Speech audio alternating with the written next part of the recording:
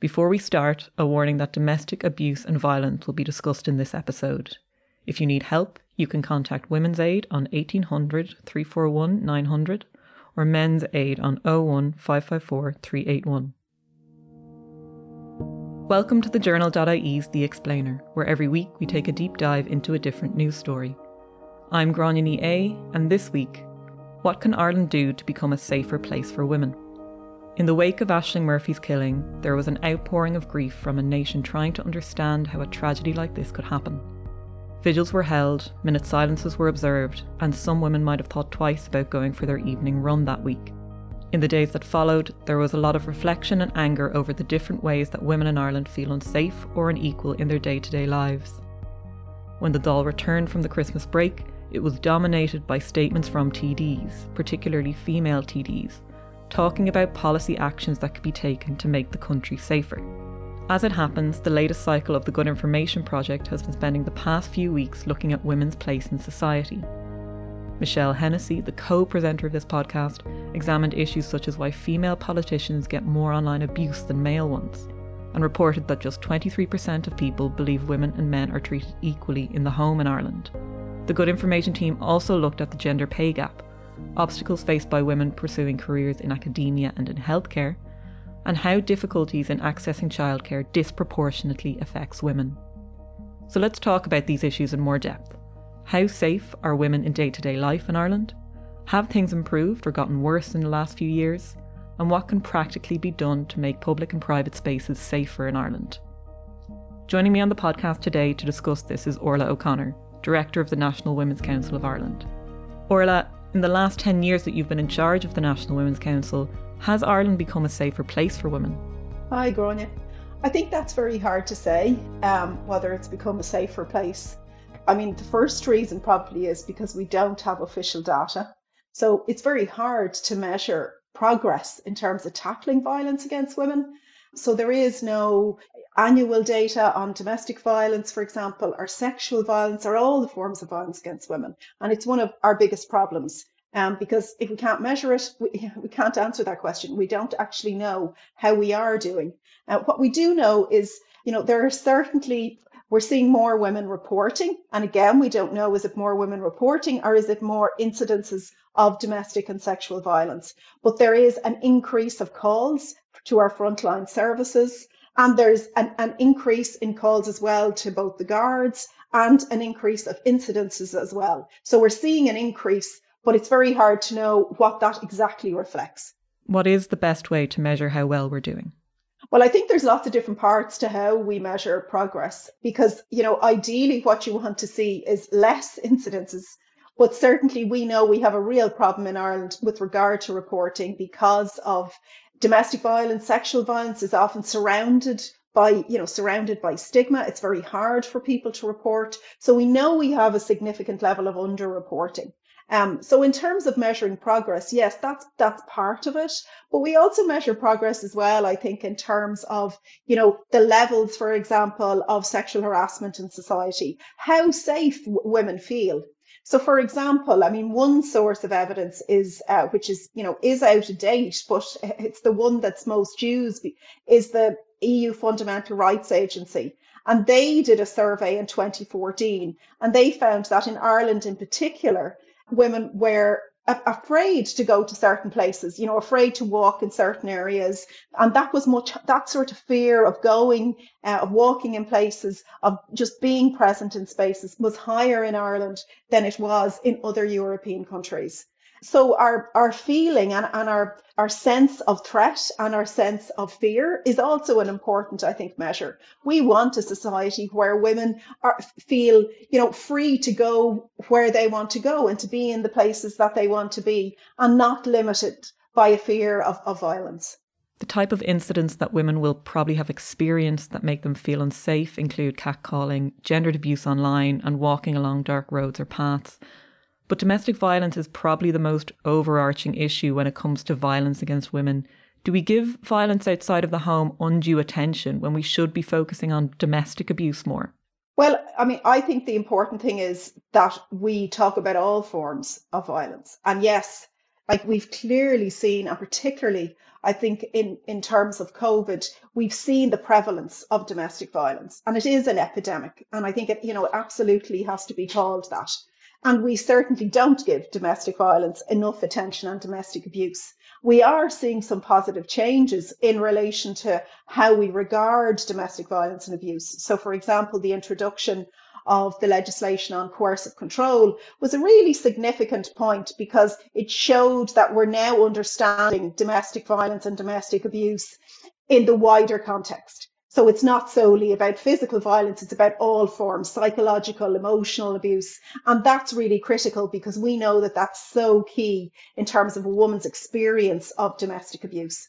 So that's certainly progress. But I think the issue in relation to domestic violence, but I think, for all forms is about the sort of the hidden nature. It's also about the difficulty for reporting, the difficulty for talking about the experience, because it still is quite a secret, hidden experience for so many women. And we're going to talk more about domestic violence in a minute, but let's focus on incidents outside the home that women may have encountered. As was the case for domestic abuse, did gendered online abuse become more frequent during the pandemic? From and it would be in the Women's Council, from women, talking to us, from women contacting us, online abuse has been increasing over the past number of years. Whether it's increased more in the pandemic as more people were online, that would seem to be the case, although again, we don't know that. But certainly what we do know from our work with women and with our 190 members is that women talk about the experience of online abuse and harassment and the fear of it as of being a real deterrent for women going forward, for example, for leadership positions, young women going forward, just, if it's positions within school or within colleges, the fear of online abuse is having, and the experience of it is having a really negative impact in terms of women's participation and particularly women's participation in leadership. And certainly, in the National Women's Council and from our members, there really is a big call for much more obligations to be put on our social media companies in terms of dealing and responding to the abuse and making sure that it's not happening in the first place. How exactly does the government combat something like that? Well, I think in a few different ways. So a really important piece that's going to be happening in the next few months is the government is going to be launching its new strategy to combat gender-based violence, domestic, sexual and gender-based violence. And this strategy is going to be, it's an important piece.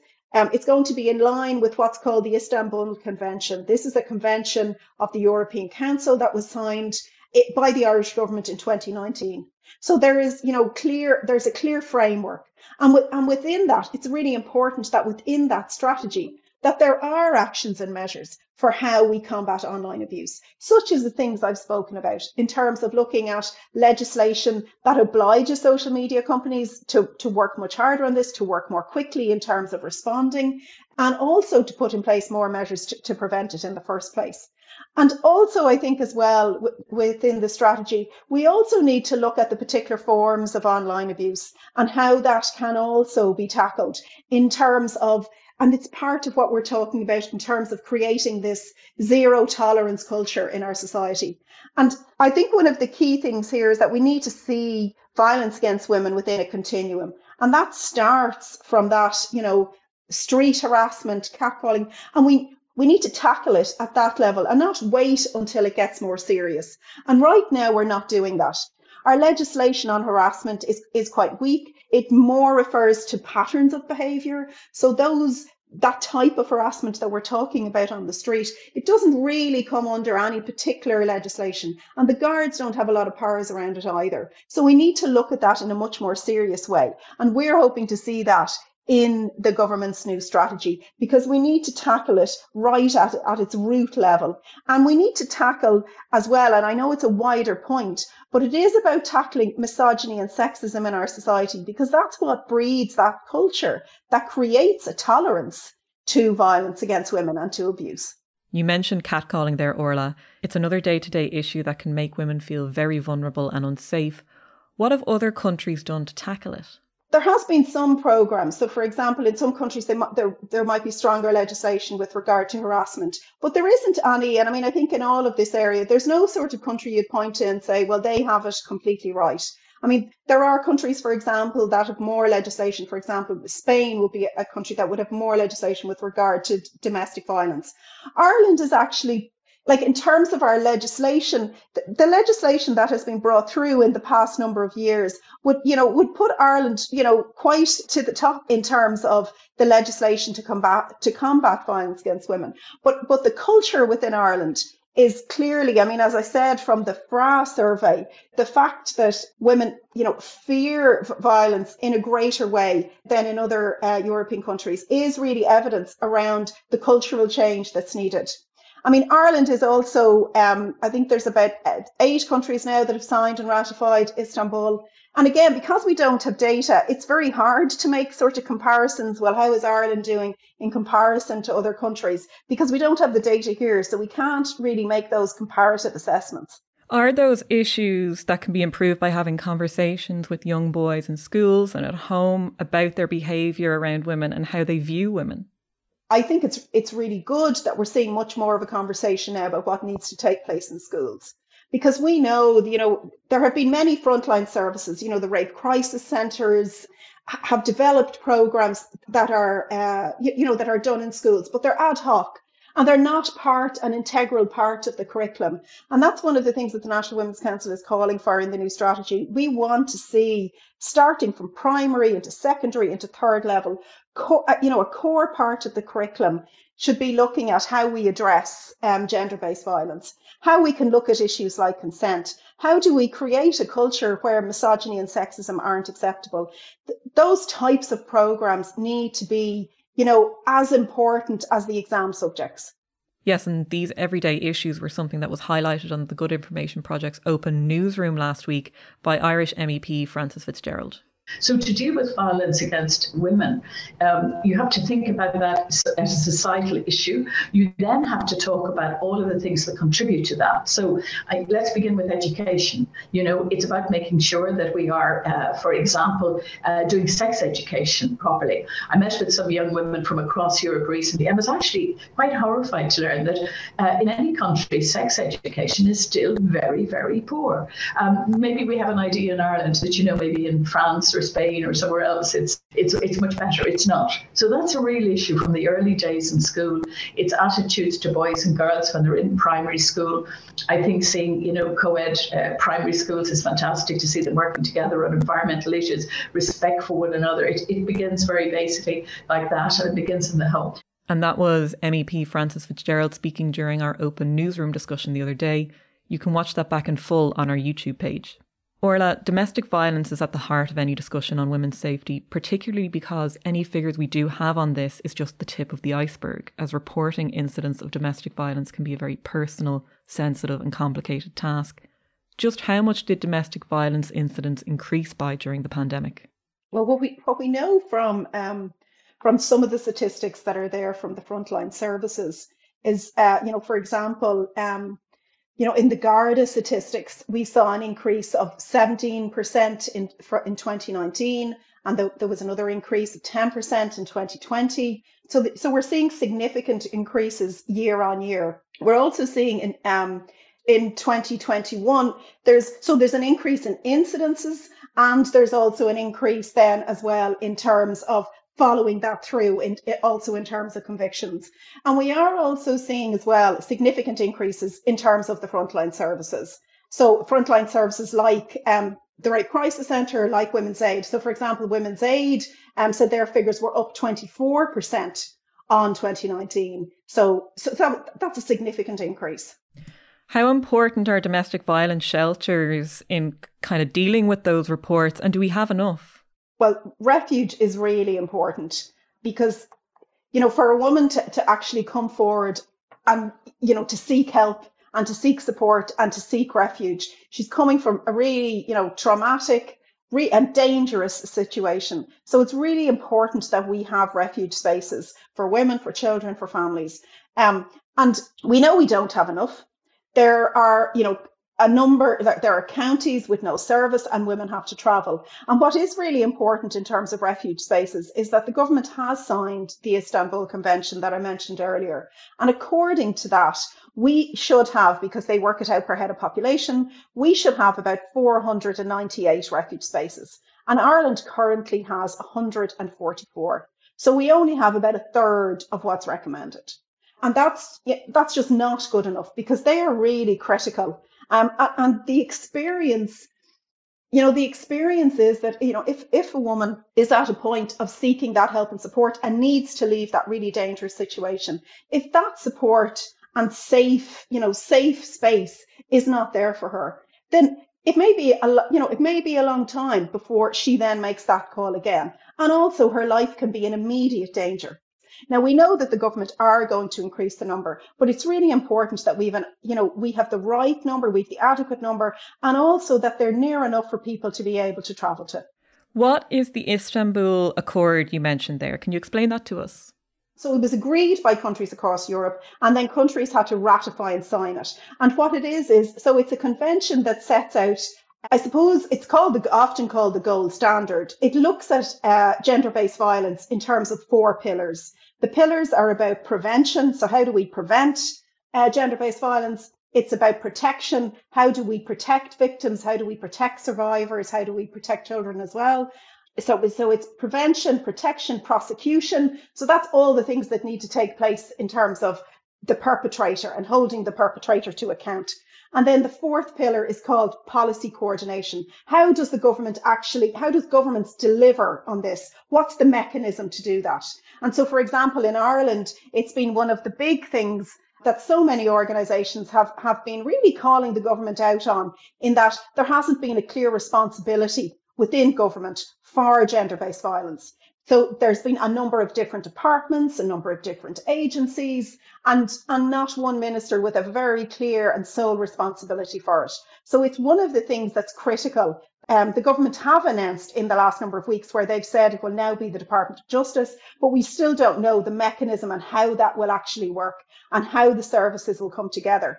And the reason that's so important is that because when a woman reports, what's happening now is she can be sent to a number of different agencies. And those, so we could be talking about the guards. We're also talking about, frontline support services. She could be going to TUSLA. She could be involved with the HSE, and no one's talking to each other. So there's no system of wraparound supports. And that's what's needed, because we know how difficult it is to report. You mentioned coercive control becoming a crime in 2019. Can you tell us briefly about what that is and how that legislation has worked so far? So coercive control, it's a persistent pattern of controlling, coercive and threatening behaviour.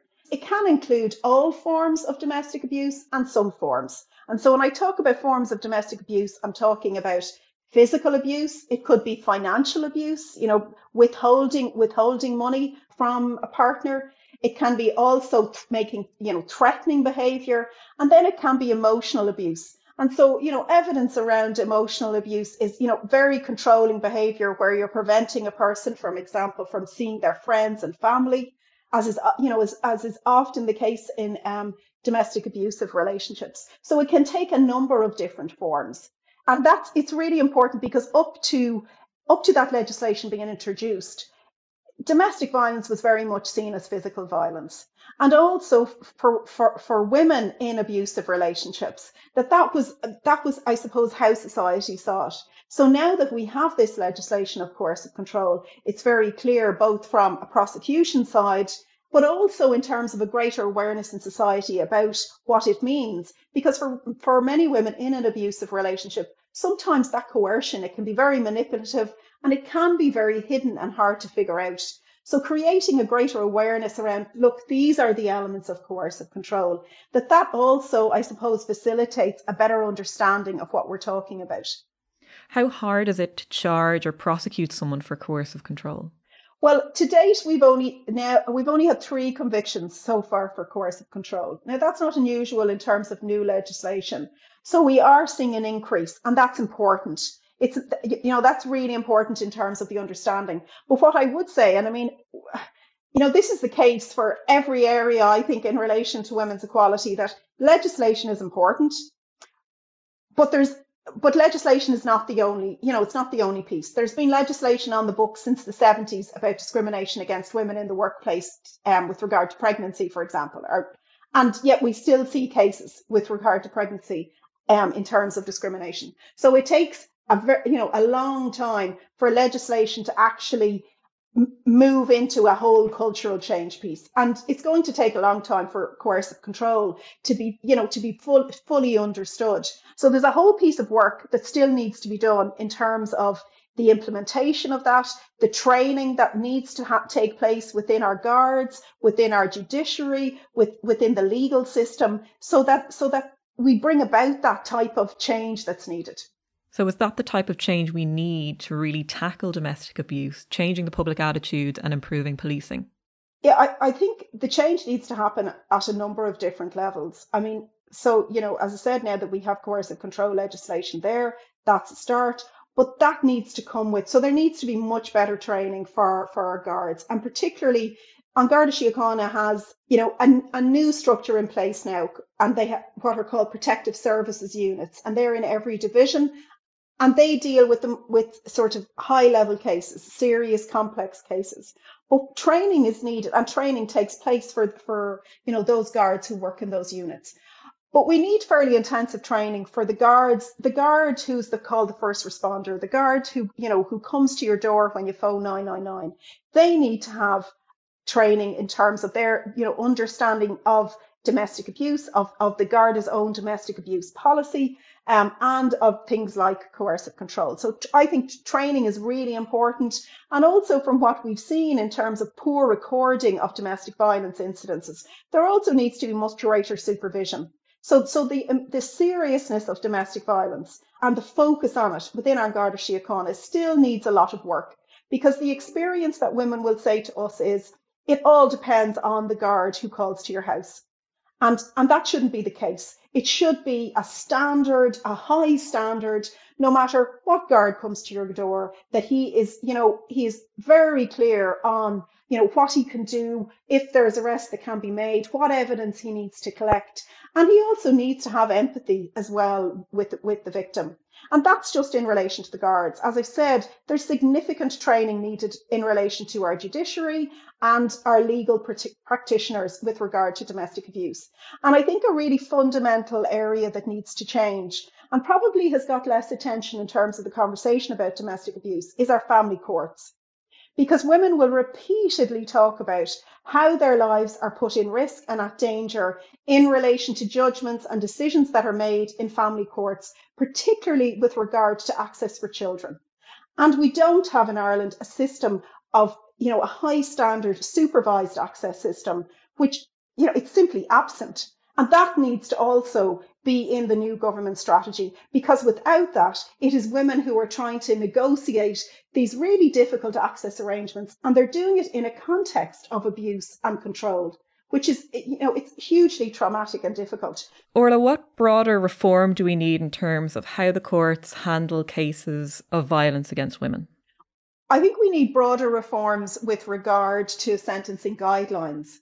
So, for example, the Supreme Court issued guidelines in relation to cases of rape, but we don't have guidelines in terms of domestic abuse. And there also needs to be floors for serious offences, that a suspended sentence is not good enough in a lot of cases. So we need to look at where suspended sentences are being used, and we also need to look at guidelines for different offences, such as for offences of sexual assault, for offences in relation to domestic abuse. And I think that would be one thing that would make a difference, because it would also make it would be more transparent, I think, for victims who are going to court. And it gives, it sets a standard amongst our judges, because we know that there are huge variations within the sentences that are given, and that causes huge upset and trauma to victims. But there's also a number of other changes with regard to the judiciary that need to be made. I've already mentioned training.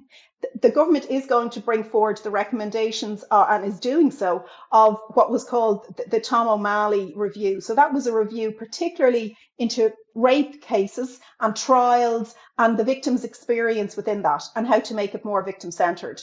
So I think a really clear thing that needs to take place within the judiciary is how to make the process more victim-centred and how to support the victim through the process. And whether that's about providing legal support, psychological support, but we really need to turn this on its head and look at this from the perspective of the victim and the survivor, and what supports do they need. And I mentioned the thing about wraparound supports. And so the time from when a woman reports, it should be about those wraparound supports, and that needs to follow her through if the case goes to a trial. So training, guidelines for sentences, and a switch within the system to make it more victim-centred and to look at the needs of victims within trials and within going to court. Are the sentences that are actually being handed down in the courts for violence against women too lenient by international standards? Well, I think the issue with regard to sentencing is that there isn't that standard. So, there isn't a uniformity. So so they can vary hugely, and it's the variation of them. So in some cases you would say, yes, that probably is an appropriate sentence. But in others, you would definitely have other views on that. And in the absence of guidelines, that makes it so unclear, particularly for victims who are going to court.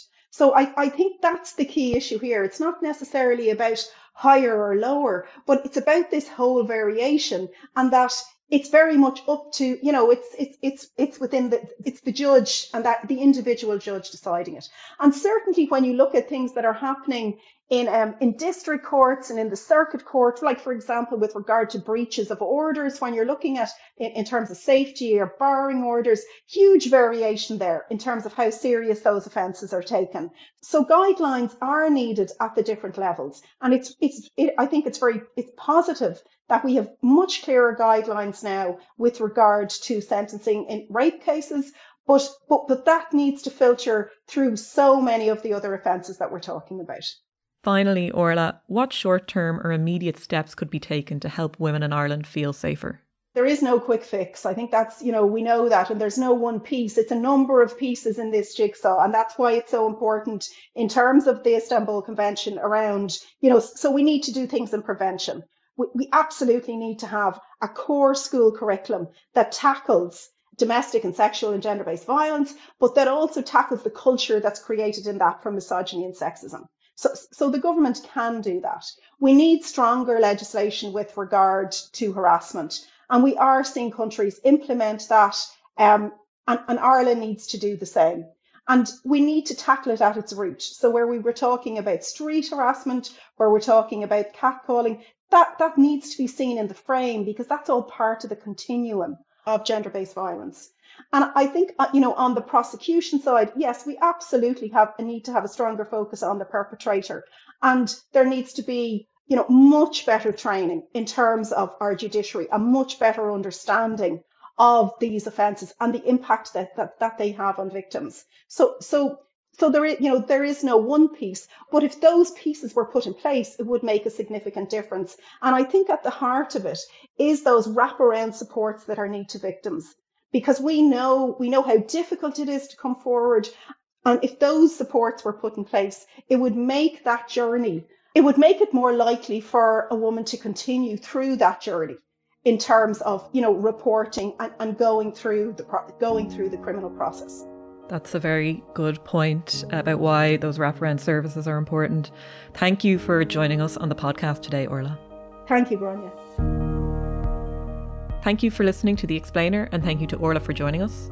This episode of The Explainer was brought to you by producers Nikki Ryan and Aoife Barry and my co-host Michelle Hennessy. The Good Information Project is co-funded by Journal Media and a grant programme by the European Parliament. The European Parliament has no involvement in nor responsibility for the editorial content published by the project. The next topic for the Good Information Project is to explore Ireland's readiness for the digital future, as everything from employment to education, retail to public services go increasingly online. If you want to support The Explainer, there are a few things you can do. Head to thejournal.ie/contribute to become a one-off or monthly subscriber. You can also leave a review and rating wherever you listen to your podcasts. It's a great way to help other people find us and to listen to our work. Thank you, mind yourselves, Slán Tamil.